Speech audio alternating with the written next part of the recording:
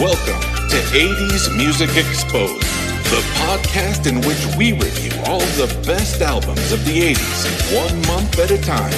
We will break them down, give you the skinny, and duke it out over whether or not you should dig these out again. So, if you're ready for an 80s music deep dive from Aha to Wham, Bowie to XTC, Madonna, hair metal, new wave, and all points in between, then crank the boombox, turn your Walkman up to 10, and let's go!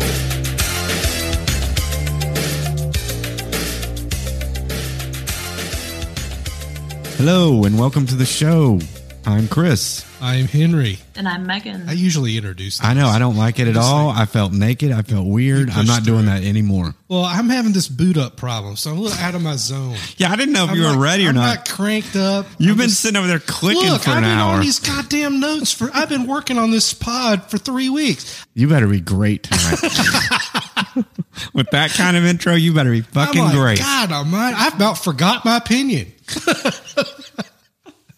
What did I think? Fuck, let me look at my notes. Look at my notes. Check it out. Thank you for tuning in to 80s Music Exposed. Yes, I am Henry. And we're back. February 1983. Yeah, it was a good month. I like it. What do you want to call it? Like the Battle of the Vocalists, I want to call it. I do want to start off real quick because January of 1983 sucked ass. I think our show was great, personally. I think it was one of our best shows. Yeah, the music was terrible. But I have a correction to make. I think I missed. I stated that the Statler Brothers did members-only jacket ads back in the 80s. Mm-hmm. It was not the Statler Brothers. Who was it? It was the Gatlin Brothers. Same thing. Did somebody write in about that? Because no, I just want to be. I don't want to mix Who up are all, the Gatlin Brothers? I don't want to mix up the Oak Ridge Boys and the Gatlin Brothers. Which and the one Statler did Brothers. Boppa Mau Mau? That was Oak Ridge Boys. Okay. And it's the same thing. I'll drop a little Gatlin Brothers in right here for the people at home. Dreaming about California. It don't matter at all where you played before. California's a brand new game. Trying to be a hero. How dare you fuck that up? Yeah, I don't want. Yeah, there's probably a bunch of Gatlin Brothers fans out there. Probably listening. Like, fuck you. Correct us. I've still got my Gatlin Brothers members only jacket, you motherfucker. I have a black members only jacket. Yeah, that probably goes with your blue bandana. I'll wear it this winter, this fall. You'll see it. I'll wear it in, Megan. Henry, before I go to this new segment that I've introduced at this beginning of 1983, do you have some notes that you were frantically pulling up about Patreon or something? Yes. Gary and Marcia are new Patreons for us. He says, thanks for review. Check this out. This is his message. Thanks for reviewing what I badly lost track of or just lost during one of my many binges. I guess Gary had some issues back in the 80s, right? Wow. So he said, a clearer head today reminds me of great music I lived through. So, I mean, that's some meaningful shit, man. Was he having some binges when he was like 14? How old was he in the 80s? I don't know. I haven't asked. What's his last name? I hope that's not a privacy concern. I think it is. I think we just pointed out. Should we beep it? What's his address? Hey,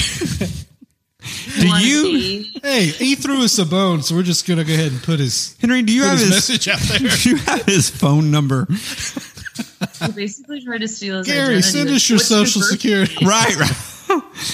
Prone to blackouts. Right. Perfect victim.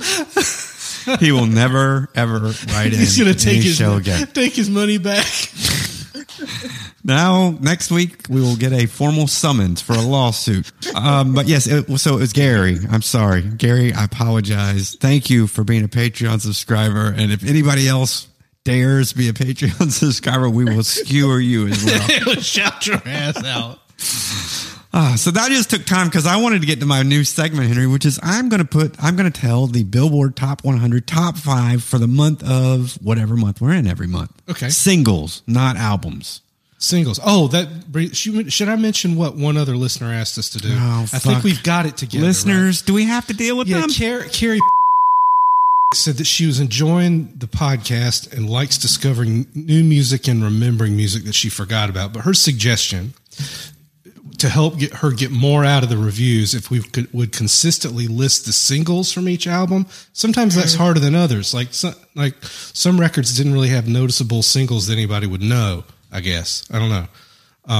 But it would help her locate it in time and distinguish it by others from the same artist. So maybe I'm thinking that we could make this commitment is to try to mention the singles in our notes when we talk. Yeah, the three of us are like super music nerds, so sometimes I think we all three are like, of course everybody knows this song was on that album, and so maybe I shouldn't play it because everyone's heard it a lot. Or maybe I shouldn't even mention the singles. Yep. And we should do a better job of that. Carrie's like, knock the snobby shit off and just tell us what the hits were, asshole. Well, Carrie, I'm sure you'll be glad that I'm going to do this next segment that I'm dying to do, Henry, which is I want to bring up the Billboard Top 5 singles from the month.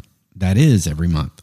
Very good. Okay, so the first one, the one that spent 2 weeks at number one, and this is on a 5-week streak for this song because it was also the number one song of January, was Down Under by Men at Work. Which they also played at the Alligator Farm in St. Augustine this weekend at the entrance of the little Australian section. And that's relevant because Henry was there, I'm assuming, this week. Yes, I was there last week, and I heard that. Do you remember that little clip I sent you? That was Down Under. I did. I just thought our listeners might be like, how did he know that? Well, he was there. Number 2. Yeah, I think it fits, right? Yeah. Number 2, Baby Come to Me. Needs to share, baby, come to me. Let me put my arms around you. This was meant to be. So glad I found you, need you every day. Gotta have your love around me, baby, always stay. 'Cause I can't go back to living without you. How about that one? You remember that one? I mean, I heard it on the radio. Who did it? It was 2 weeks at number one. The song is by James Ingram. And yes, James Ingram. It was a duet that he did with, I believe... Let me put my arms around you. This was meant... Put it underneath. Regina Bell. Make sure it's right. I will. That's going underneath. Oh, so glad I found you. Need you every day. Okay. Yeah, so that was a neat one that we didn't cover the album. So that was a fun one to hit. Number 3. I don't know that song. Do you still not know that one? Number 3 is Africa by Toto. Mm-hmm. It's just a rock solid. Everybody knows that one. Of course it is. Yeah, it had not made it to number 1 yet on the countdown in any of the weeks. Number 4 was Shame on the Moon, and Henry and I had to look that up because we don't remember. It's a Bob Seger and the Silver Bullet Band song. Yep. And I don't really remember it as well as you did when we looked it up. I only remembered the chorus. Sing it. I can't remember it now. We're going to add to this segment. If you played it, I would be able to sing it again. I just can't remember what it is. I'm going to start calling this segment Henry Sings the Top 5 Singles. I'd have known that. Prove that you know it, Henry. I would have blown my nose and cleared my throat. And number 5 was the first week making an appearance was Stray Cat Strut by the Stray Cats. I mean, I never liked the Stray Cats that much. I kind of dug them. They're all right.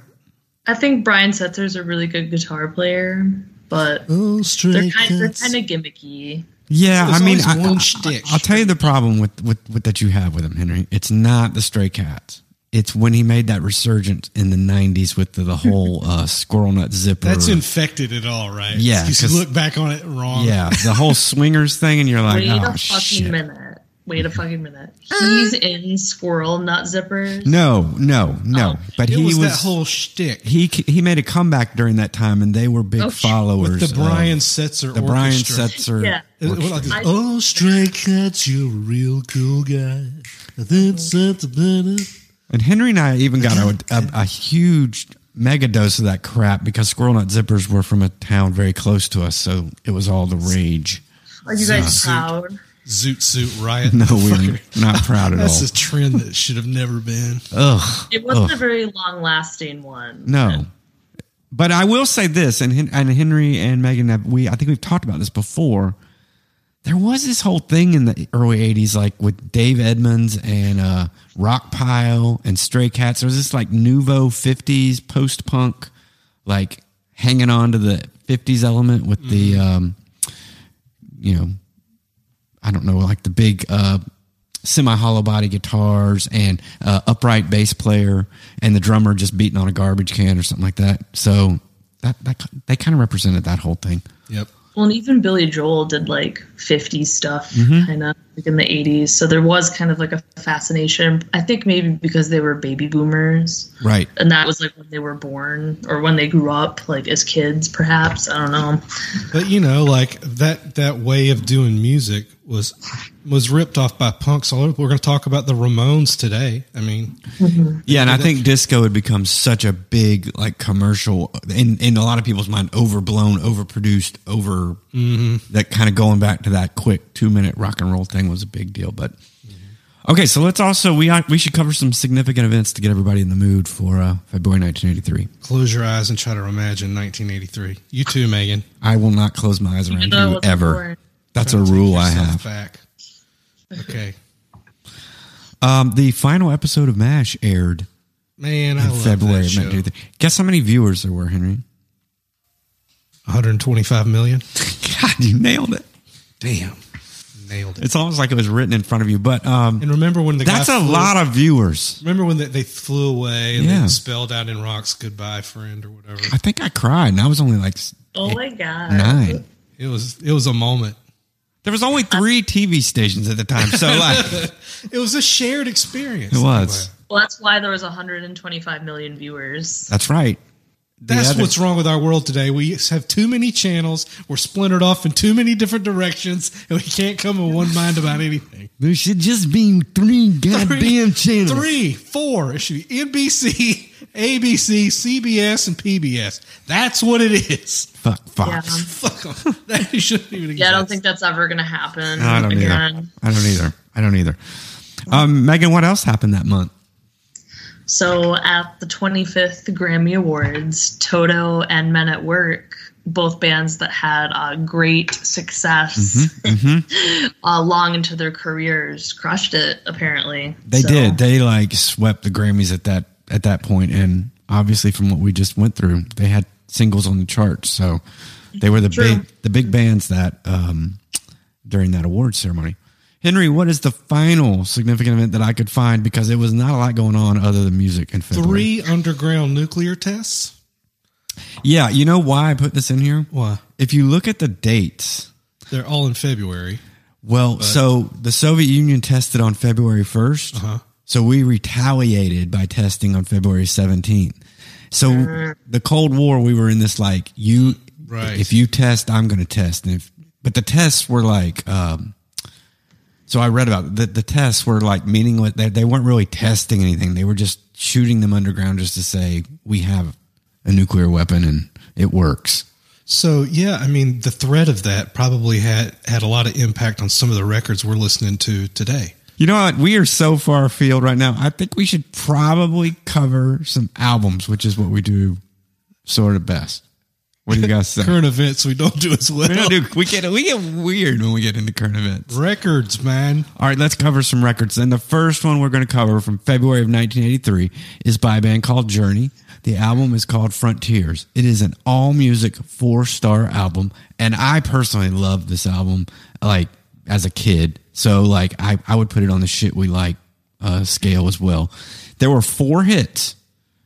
What was her name? Carrie? Carrie, there were 4 hits from this album. Faithfully, Cinder My Love, Separate Ways, and After the Fall. And the one I picked to play is Separate Ways.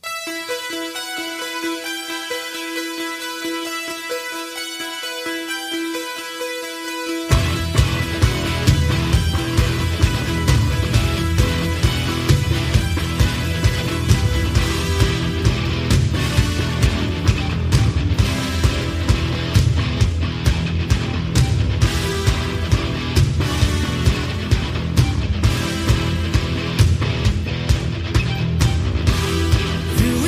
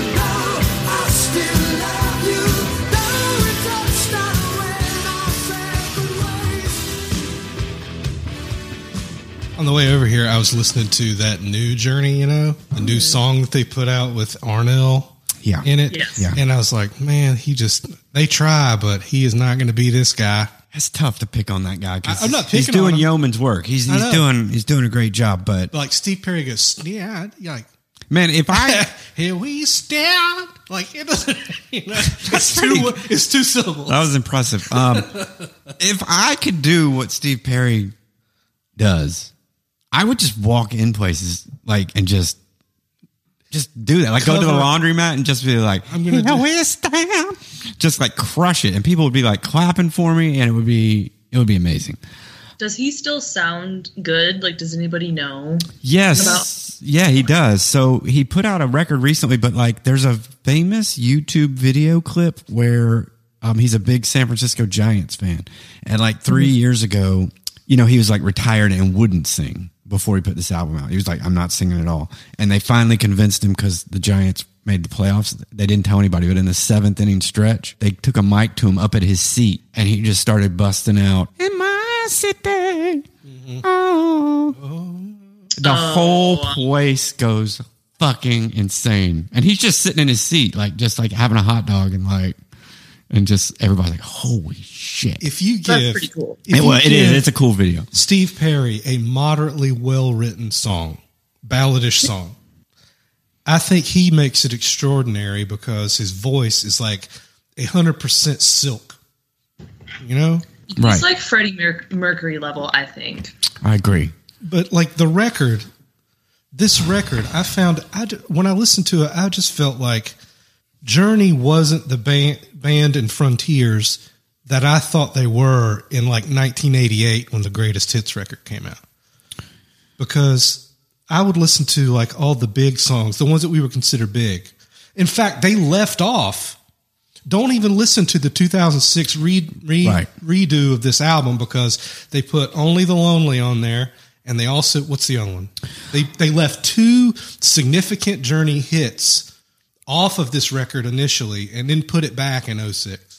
Yeah. And you know what I'm talking about? yeah, and I'm looking it up in my notes because I wrote it down, but there's a song for some reason, Only the Young. Yeah. Which was a hit that they put on the Vision Quest soundtrack Right, instead of this album, which that song would have probably moved another million copies of Frontiers. It was the stupidest move. Yeah. To leave Only the Lonely and Only the Young and Ask the Lonely off of there. Was probably, I think it's worth more. I think it could have been a massive hit. It could have been Thriller because if you think about it, there was already 4 hits on there. If you add 2 more hits and you got 6 hits, I mean, what are you going to listen to? Fucking Rubicon? I mean, there are songs on there that aren't that good. Okay, so let's break that down a minute though. They're in their prime at this point, though. They are. I agree with Henry. I think that they could have done almost really anything, especially because they moderately talented songwriter. And just his voice. Okay, so let's take it this way. Does everyone agree the album before Escape is the quintessential? It's like the Led Zeppelin 4 of Journey albums. It's got the most songs on the greatest hits. Sure, but this one's got Faithfully on it. Okay, so all right. Well, let's break this down a second. Do any of us think that any Journey album doesn't have filler on it? No. So you can't really blame Frontiers for having filler on it. Now, I don't know why it's got 12 songs on it. Yeah. That's very heavy, I feel, for a Journey album. And I also think they needed a producer to go, look, guys, you've got 6 whatever hits. Why are you doing a double album? Because your non-hits are non-factors. Let's just limit the damage. But I will say this. I think I was shocked going back. I think Frontiers is better than Escape. The hits are better than what's on Escape. If you include the 2 songs they removed, that's my point. If you add those 2 songs, they wrote it is at the a much same better. time? Right, it's part of the session. But they were too stupid to put it on there. We've seen the recent documentary. And They're not brainiacs. I know, but here's the other point I wanted to make that I think Frontiers has going for it. Jonathan Cain actually kind of takes over on Frontiers. Well, he wrote Faithfully. Well, and he wrote most of the songs on Frontiers or co-wrote. Because I feel like all the time I give, and most people give Steve Perry, all the Journey credit. Yeah. But 80s Journey, I think, has much to do with Jonathan. Is it Jonathan Cain? That's the guy that wrote it. I think he's the keyboard guy. player. But now here's the thing. Everybody's like, yeah, well, he gets credit for Journey. They suck. He wrote 4. He was part of writing 4 huge hits, including Faithfully during the 80s. And isn't it weird to think, because I went into this album the same as you guys going, this isn't their best album or whatever. This album had every song that came up, I was like, oh shit, I know that song. Like it was very successful for what they wanted it to do. 1/2 or 3/4 of the album has the secret sauce. The others are them pretending to try to be something else sometimes. Is there any Journey that has more than 3/4? No, but I think I did. I was spoiled by the Greatest Hits album into believing that they were a certain kind of band. So that's the crux of it. See, everybody thinks that they have out these great albums because they have one great album. It's called the Greatest Hits album. That's my point, I guess. It's kind of like, if people, though, you can't say they suck, and when people do, it's like you're full of shit. Yeah, you are full of shit, basically. Like, even if you say might not be best. No, but they are hit makers. And by the way, and if you say Frontiers sucks, I would say it had 4 top 10 hits on it. You're like, how can that suck? How can that suck? Right? Yeah. I wanted to bring this thing up that I found, guys. I don't know if you know about it or not, but they did this record that's called Dream After Dream in like 1980. You can't find it anywhere. It's unavailable for purchase or online. It's a soundtrack to this movie that's called Yume no Ato. And it is so mellow, but... Are you talking about the band Journey? Yeah. Okay, I was just making sure. It characterizes to me like what the best work of Journey was in like their hit maker mode, but also it's like a window into the finer points that Journey proper could add to a song and make it good. You only get this on our podcast. Henry, say the name of that album again. A Secret Journey album. It's called Dream After Dream. And was only available. It's a soundtrack to a movie called Yume no Ato. You can go find it on YouTube. A guy has taken the vinyl version and put it, and filmed it, going around. You can't find it online. Weird. Yeah, I've never heard of that. Many people are calling it their second favorite Journey album. Can you guys finish the show? I'm going to go listen to what's it called? You Can't Find Otto. It's called Where Is My Otto? It's called Dream After Dream. Dream After Dream. But the Japanese movie is called Yume no Ato. I am going to actually go listen to the first couple tunes while you cover the fucking Ramones. But I'll be back after that segment. I'm so glad I could drop that on you. I'm going to give this one a thumbs up-ish because I feel like those hits are so banging that it's hard to. But the lows are really low. Yeah, thumbs up for me. I dig it a lot. It's classic.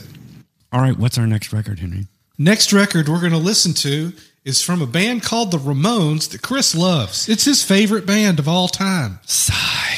The record is called Subterranean Jungle. And the song we're going to listen to is... Oh, wait, Henry, don't you want to list all the hits on this record? There were none that I know of. Sorry, Carrie. But we are going to play a fun song called Psychotherapy.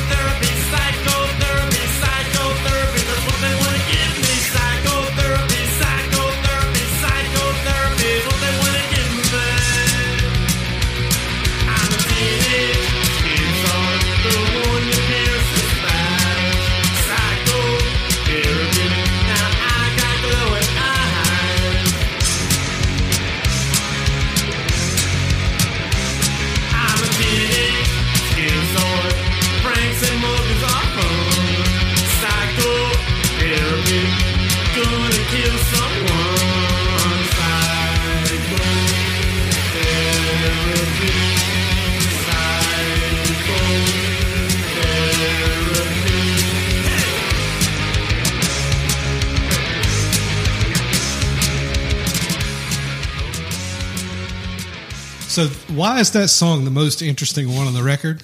It's because they were trying to play fast for a change because people thought they couldn't play fast. That's basically it. I mean, I like that song. Yeah. I feel like the Ramones are another band where it's like they're probably not like, if you want to go for a really artistic where the whole album is great and all of like the songs blend in together and there's like a theme. Yeah. You're not going to find that with them. Like it is what it is. I'm with you. Like the way that I put it down was like, it's the teen movie of your life where the feelings are just simple, like love and hate. The Ramones are that one carefree song in the la-di-da thing at the party for music that didn't really matter that much. That was kind of a background for it. It meant, hey, this is a rebellious thing here at the frat party, whatever. Here in Kenosha. Should you make a whole album of that? Should you make a whole career of that? Should you make 25 albums of that? Should your whole shtick be like you're from the cast of Grease? I just always come back to that there are big time Ramones fans. There are people that are like, Ramones are amazing. And I just don't, every record we cover, I'm like, when am I going to get to this record that's going to make me go, I get it. Yeah. On this record, they sound especially bored to me. I actually thought this one was better than the last one we covered, which was where they tried to get a producer and do pop songs, and it was bad. I liked the crap one, the one that Phil. You'll have to give me more. Phil Spector. Yeah, I like this. Yeah, I like this one better. That's why I said I didn't like. I liked the other one more because they tried to take a chance. It got kind of fucked up, but it was okay with me. I guess this one at least sounded like the Ramones to me, but I just don't like the Ramones. I think the Ramones play different for Megan though because she's younger. Tell me about it, Megan. Yeah, I mean, I would say I don't like. Obviously, when you think punk, especially like old school punk, you think of the Ramones because like everybody recognizes like the T-shirt with the eagle or whatever and the names in the circle. So I mean, I think they're kind of, everybody knows them, but like I could probably I haven't listened to them a lot, so maybe confidently name like 10 Ramones songs. Yeah. And do you really need to know more than that? Yeah. So like I feel like a lot of people in my generation, we don't really have, like if you have a passionate opinion about them, you like them. Anybody else is pretty much indifferent about them.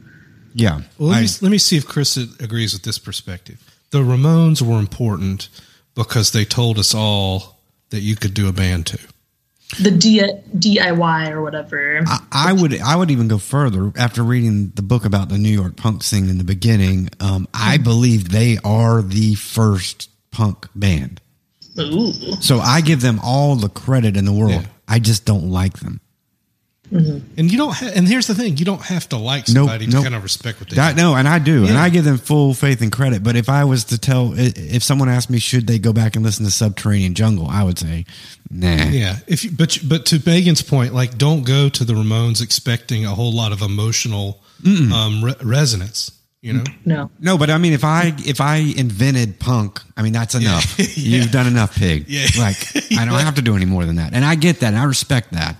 I just don't dig their music. I think some people like them because they tenaciously did one thing for their whole career. Right. And they were the typical punk story because I think, they kind of invented it. But I mean, were they sad? Were they depressed because they were bored doing this same shtick over and over again? I think that's an interesting question though for a lot of bands. Mm-hmm. Like, do you change all the time, or do you give the people what they want, or do you get pigeonholed? Like, I think that's a tough call. Like, I think we've covered a couple records. Like, did I really want Pete Townsend doing that one record that we listened to him doing where he was trying to grow? And yeah, he sounded like so Mr. Tryhard on the record. Exactly. Yeah. Mr. Tryhard. It is. It's a tough thing. But I'm going to give this album a thumbs down. I'll give them all their cred. Me too. I'm a thumbs down on it myself. Yeah.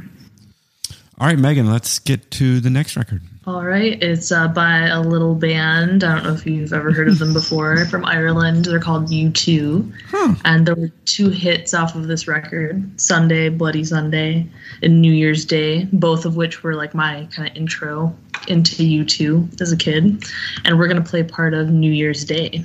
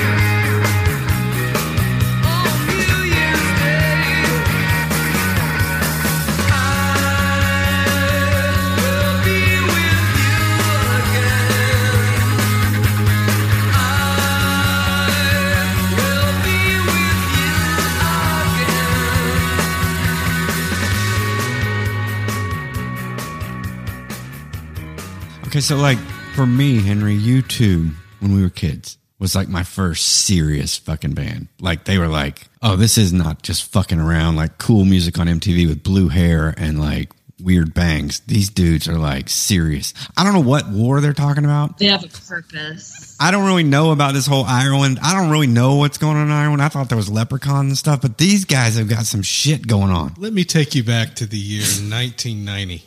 So Chris and I had just started hanging out, and we first started listening to music like together as just friends all the time. We would share records. He'd made me a tape. One of them was Dire Straits or anyway, but I went to his house, and I remember that he put CDs side by side of U2 in this little nook in the bedroom where we listened to albums together. Do you remember that?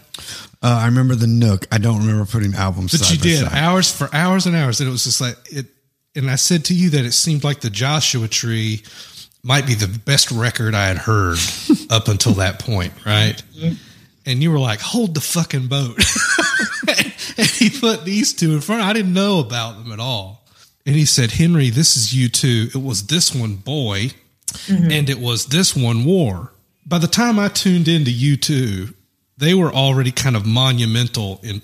Okay, so I don't remember that. So you weren't really even aware of the U2 prior to the big bloated Joshua Tree. That was my introduction. Okay. You know? Excuse me, what? The big bloated Joshua Tree? Oh, which by the way, I like Joshua Tree. I'm not, but it's a different sounding band than War or Boy. Yeah. And you know, it's like, I think a 45, 50-year-old Henry would probably judge them a little more sanctimonious and cringy at the time today. Back, you know, I feel like I'm allowed to be hypercritical of U2. It was a different time too. Well, they invite that purposefully, I think, onto themselves. But just go back and look at some of the video of these guys. They invite this kind of attention. They want you to care about them enough to even dislike them. I love the album though. I love the album too. Yeah. It's like what I imagine post-punk should sound like. Like it's not like fluffy bullshit. It's like angular. And again, like these guys, like their videos, they're all like dressed in like, they're all like in the wintertime. They're all dressed in like fatigues. And it looks like I'm like, they've been in a goddamn war. I don't even know how the guy's beating on the drum anymore, but like, it's like, to me, it was just the first time, like when you put that video on MTV right next to Flock of Seagulls, all of a sudden Flock of Seagulls looked dumb. Like before, you were like, I like Flock of Seagulls. And then this came on, you're like, it's like, holy shit. It was like watching Nirvana when Nirvana just cut through this shit all of a sudden. Like heavy metal was like, the hair metal stuff. And then here came this band. It was just like, fuck all that. And in retrospect, it kind of set up the template for the way that I wanted to be about music, like throw yourself into it. Remember, that's just kind of the way I would always approach music. Like throw yourself into it, forget about yourself, kind of inhabit it, forget who you are for a minute. Right. Lose your self-consciousness and like it's fully being in my own world. It's like by observing Bono, he had this untempered passion about himself. He wasn't the Joshua Tree guy we get to go later. He was something else. Yeah, and I think by the time you get to Joshua Tree and Achtung Baby, both albums I love, but that's like introspective, like we are in love with America. We're like this band now that like falls in love with places and does our version of it. This was like, this is what this War is like what U2 sounds it's like kind of U2 at their original sound. Exactly. Yes. Yeah, this is like the sound. You put it great. And I think Boy to me has a similar sound, but not as good a song. War's got the better tunes. That's true. And his singing is much like you can tell he has more confidence in his singing and his singing abilities. Just in this album, because I think he just does more with his voice. Really, right. They maintain. And it's a super short song, but I love 40. I do too. I think 40 is my favorite. I had forgotten about that one. Me that too. was It's good. such a good song. I love it. It's like they maintain that sort of avant edge to them, but bring more of the more traditional rock. You know, I don't know what you call it, rock tropes or rock form to it. You know.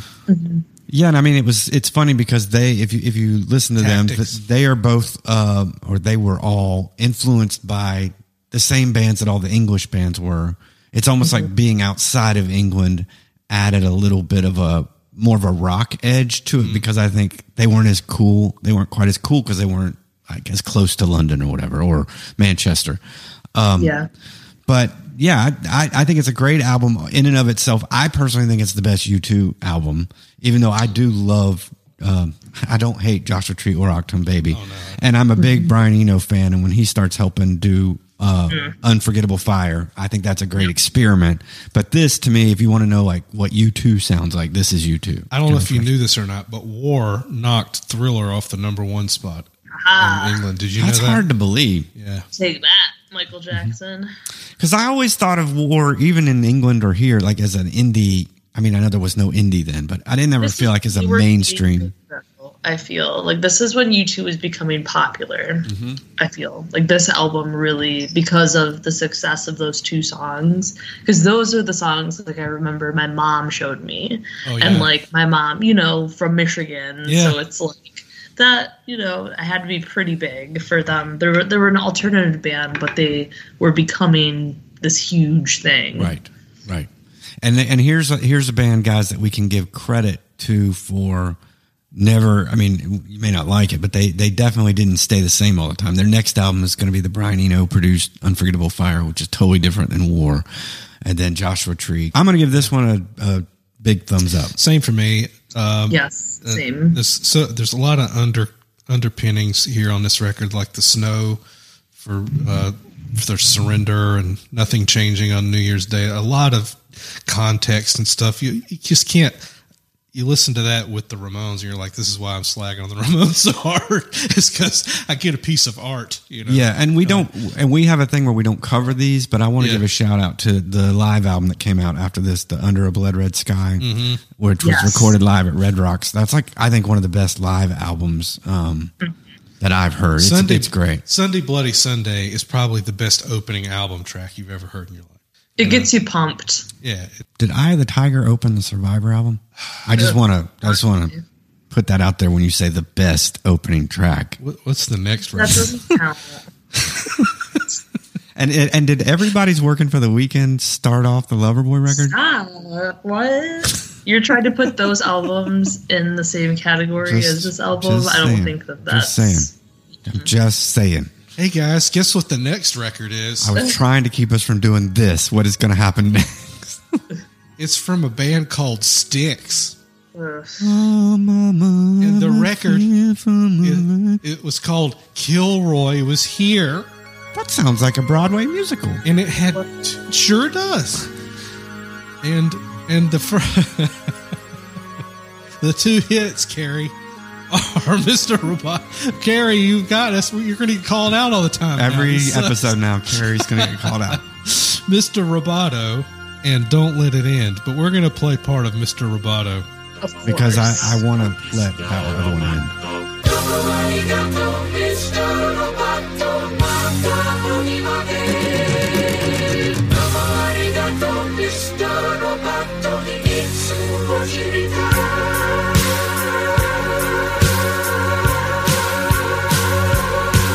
You're wondering who I am. Secret, secret, I got a secret. Machine or mannequin. Secret, secret, I got a secret. With parts made in Japan. Secret, secret, I got a secret. I am the modern man.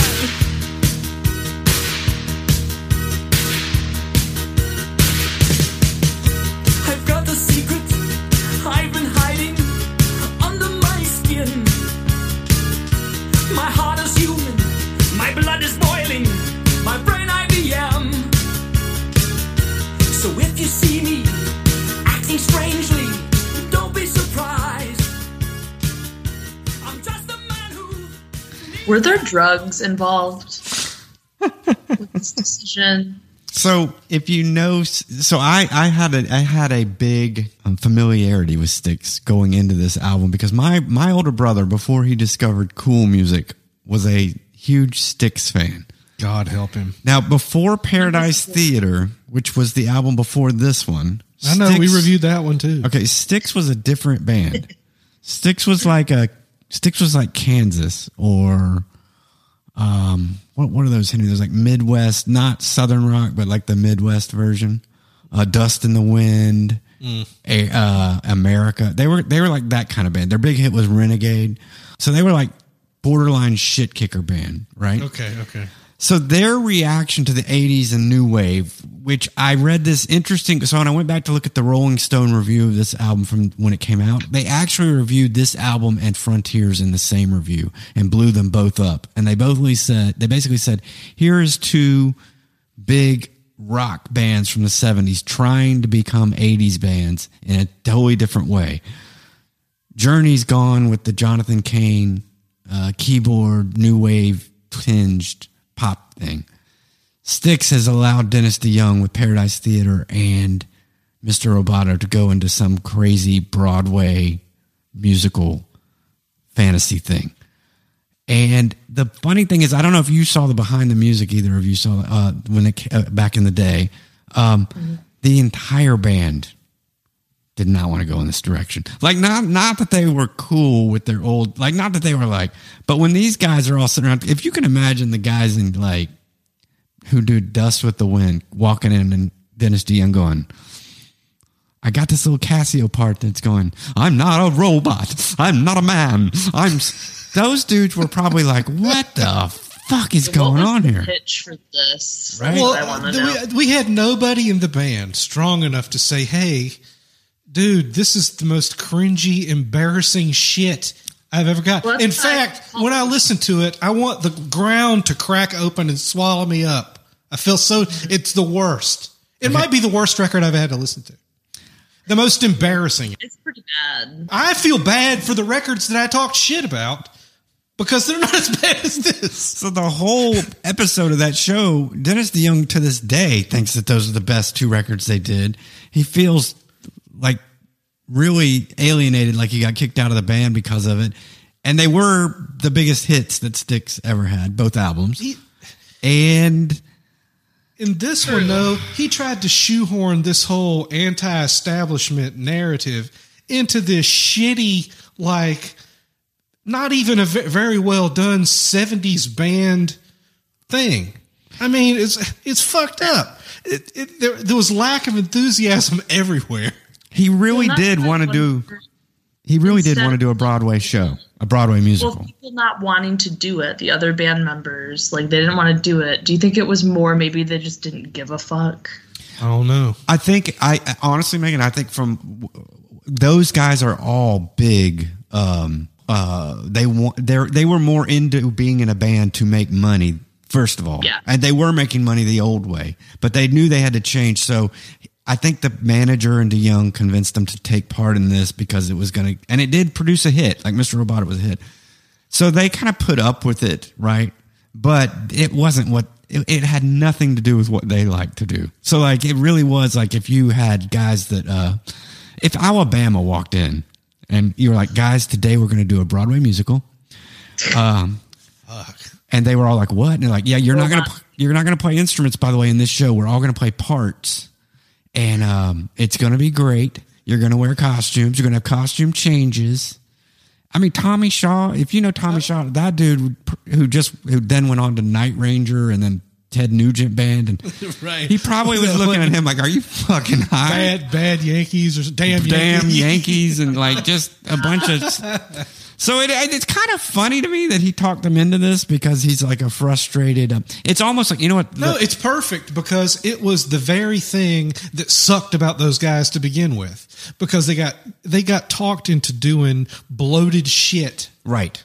Which is that very much is your shit, by the way. It's almost like he talked them into doing right. The opposite of what they would do just because it's like, you can make some money. Now, like, okay, we'll do it. It's the most stark example of somebody's Achilles heel fucking. It reminds me of almost like Best in Show. Like they should have made a movie about this where Dennis DeYoung walked in and was like, guys, we're going to do it. Serious is just like, that blows my mind that nobody pulled the plug on it or at any point was like, hey, maybe we need to go in a different direction. All right, so that song, Don't Let It End, chintzy, crappy.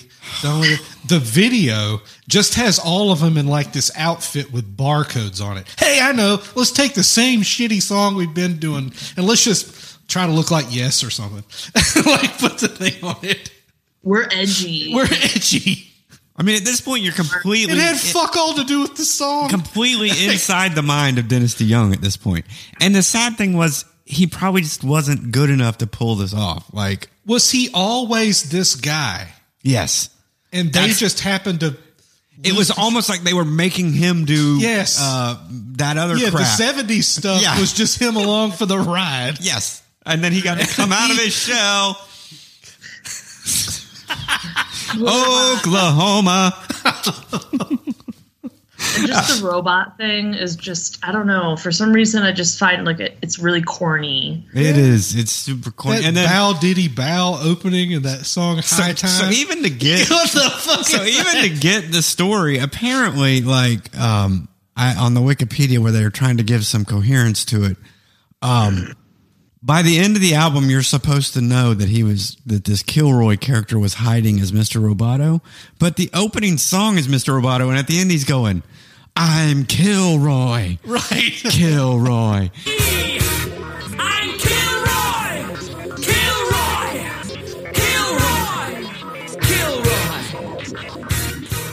They put that at the first song. Like, I remember as a kid, somebody played that, and I was like, what the fuck is going on with this guy? Like, what is this? I thought he was a robot.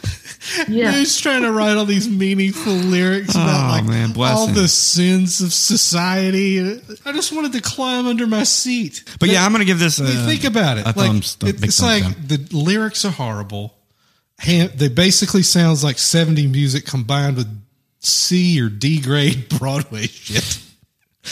He must have thought he was Andrew fucking Lloyd Webber or something. It's bad. The delusion. He's trying to be like Phantom of the Opera or something. I will say this, though. If you can find it, that behind the music is probably one of the most entertaining. I'm embarrassed that the damn thing exists. Mm-hmm. It finds a frequency that makes me feel terrible. Watching the videos are torturous. I had to turn them off. It's all bad. When you are more proud... It's one of the worst. When you're more proud of your work with Ted Nugent than you are of doing this. This is a bad album. It's a really bad album. It's a stinker. I think it's probably a candidate for worst of 83 right off the bat, I'm going to say. Oh yeah. It'll, I mean, I can't imagine. It's the worst of the decade so far. So far. Okay. So I think that's 3 thumbs down, right? Yeah. I could go on, but okay. The last record we're going to cover, we're giving it too much time. Is by a band called Echo and the Bunnymen. There were no quote unquote hits off of this record. It is called Porcupine, and the song we're going to play is called The Cutter.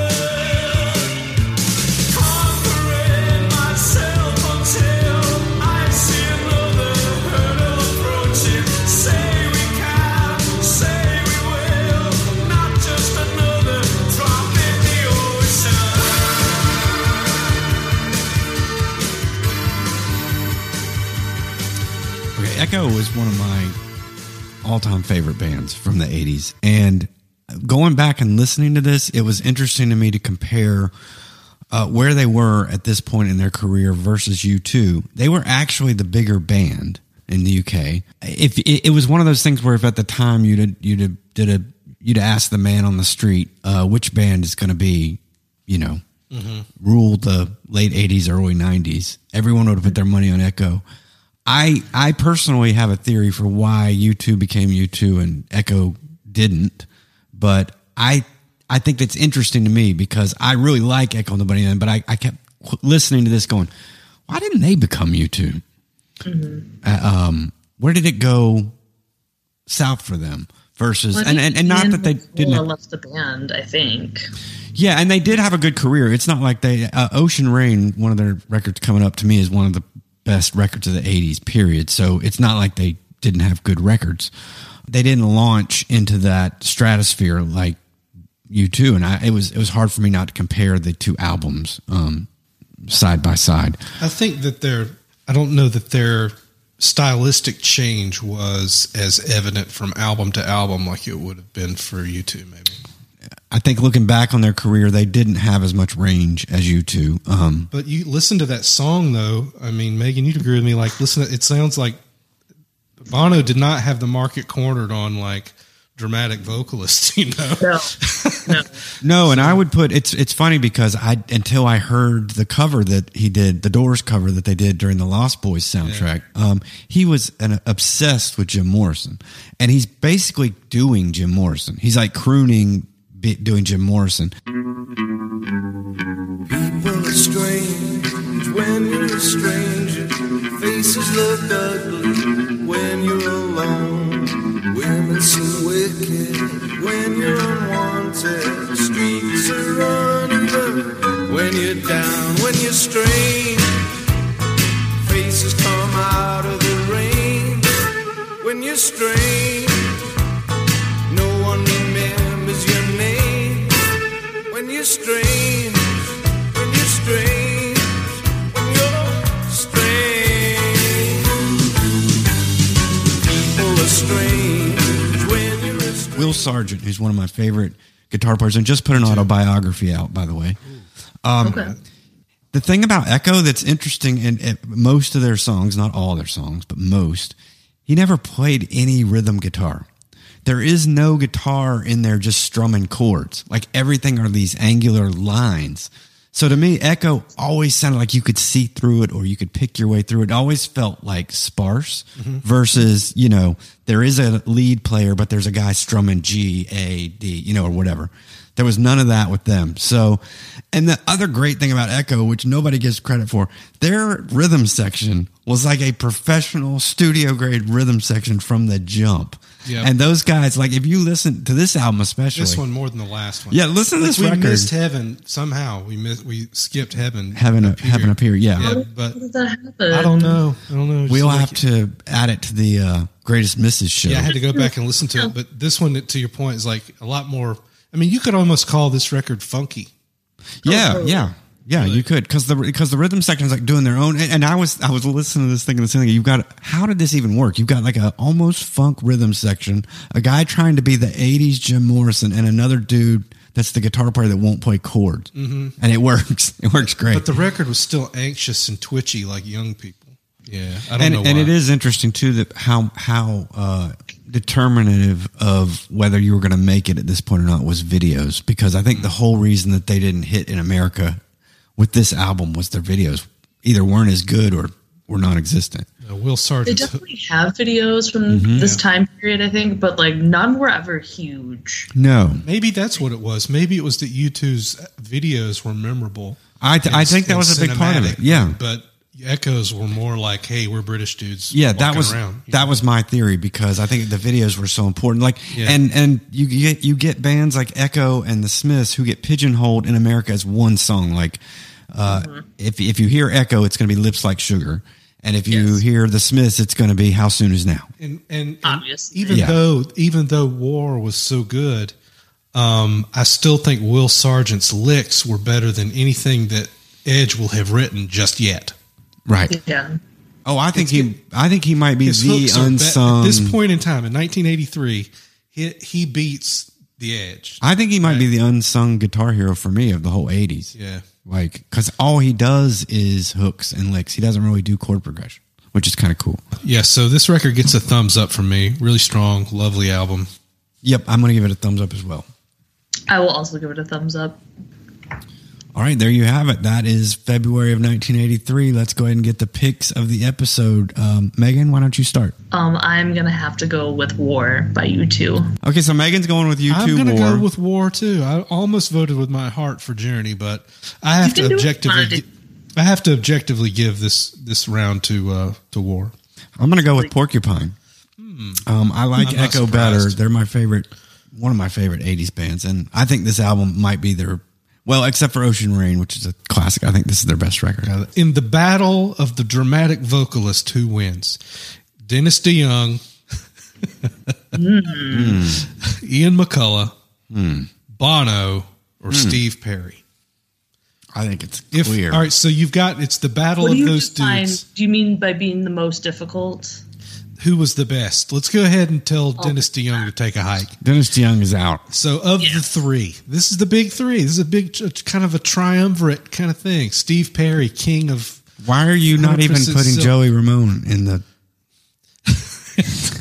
Bono? I don't think you can put Steve Perry and like Ian McCullough in the same category, though. I don't know. It's tough. If I'm just going with who's the best singer, it's Steve Perry. Who is the transformative guy who contributed the most as a vocalist? Like, without Steve Perry, Journey is just nothing. It ain't anything. Well, I would argue after listening to Reverberation that without Ian McCullough, Echo and the Bunnymen is not anything. I disagree. I think Will Sargent contributes every bit as much to that. I see Ian McCullough more as not only a vocalist, but like an artist and a personality and like a whole package. Whereas Steve Perry's just like, he can sit at a ball game and they give him a microphone and he will bring the entire house down. All right, thanks. Steve Perry wins. Steve Perry wins. Whoop, whoop, whoop, whoop, Are we going to do that every episode? We're going to have a battle of the singers? No, this was a special one. We got three gifted, well-known singers, three gifted, well-known speakers in the thing here. This is your poll, Henry, and you forgot how many there were. We want to thank Chad. I want to thank our Patreon subscribers again for their support. You help us keep the lights on here. If you like the records we're choosing, please consider subscribing to the pod. You'll have our newest content downloaded to your device. If you could review us on Pandora or Apple Podcasts or other platforms like Stitcher and Spotify, we would really appreciate it. You can chat us up, ask us questions, even on Twitter at 80s Exposed, or email us at 80smusicexposed@gmail.com. That's where a lot of our people are finding us. You can hit us up on social media where Megan will find you there. You can leave us a voicemail on SpeakPipe. Just look at the show notes and you'll have that. Chris's Twitter handle is what, Chris? At TCI Duke. My Twitter handle is at Hank G. The pod's Twitter handle is at 80s. Isn't that right? At 80s Exposed. Mm-hmm. Okay. And that's an 80, right? Right. 80S Exposed. And Megan, what are you on Instagram? Bastards of Young 92. Awesome. Mm-hmm. Oh yeah. Anything else to add? You just looked at me and nodded. Because you approached the microphone. I thought you were about to belt one out like... No, I was just waiting. Spare us the cutter. You know what's going in my head, though? Because I'm still mad that you didn't include Dennis DeYoung. I think he sang Sailing Away, or Come Sail Away, and I was going to do... Ready. One. Come sail away, come sail away, come sail away with me, I say. Guess what, guys? What? That was horrible. I'm probably cutting that out of the show. What's that, Henry? I made you a mixtape.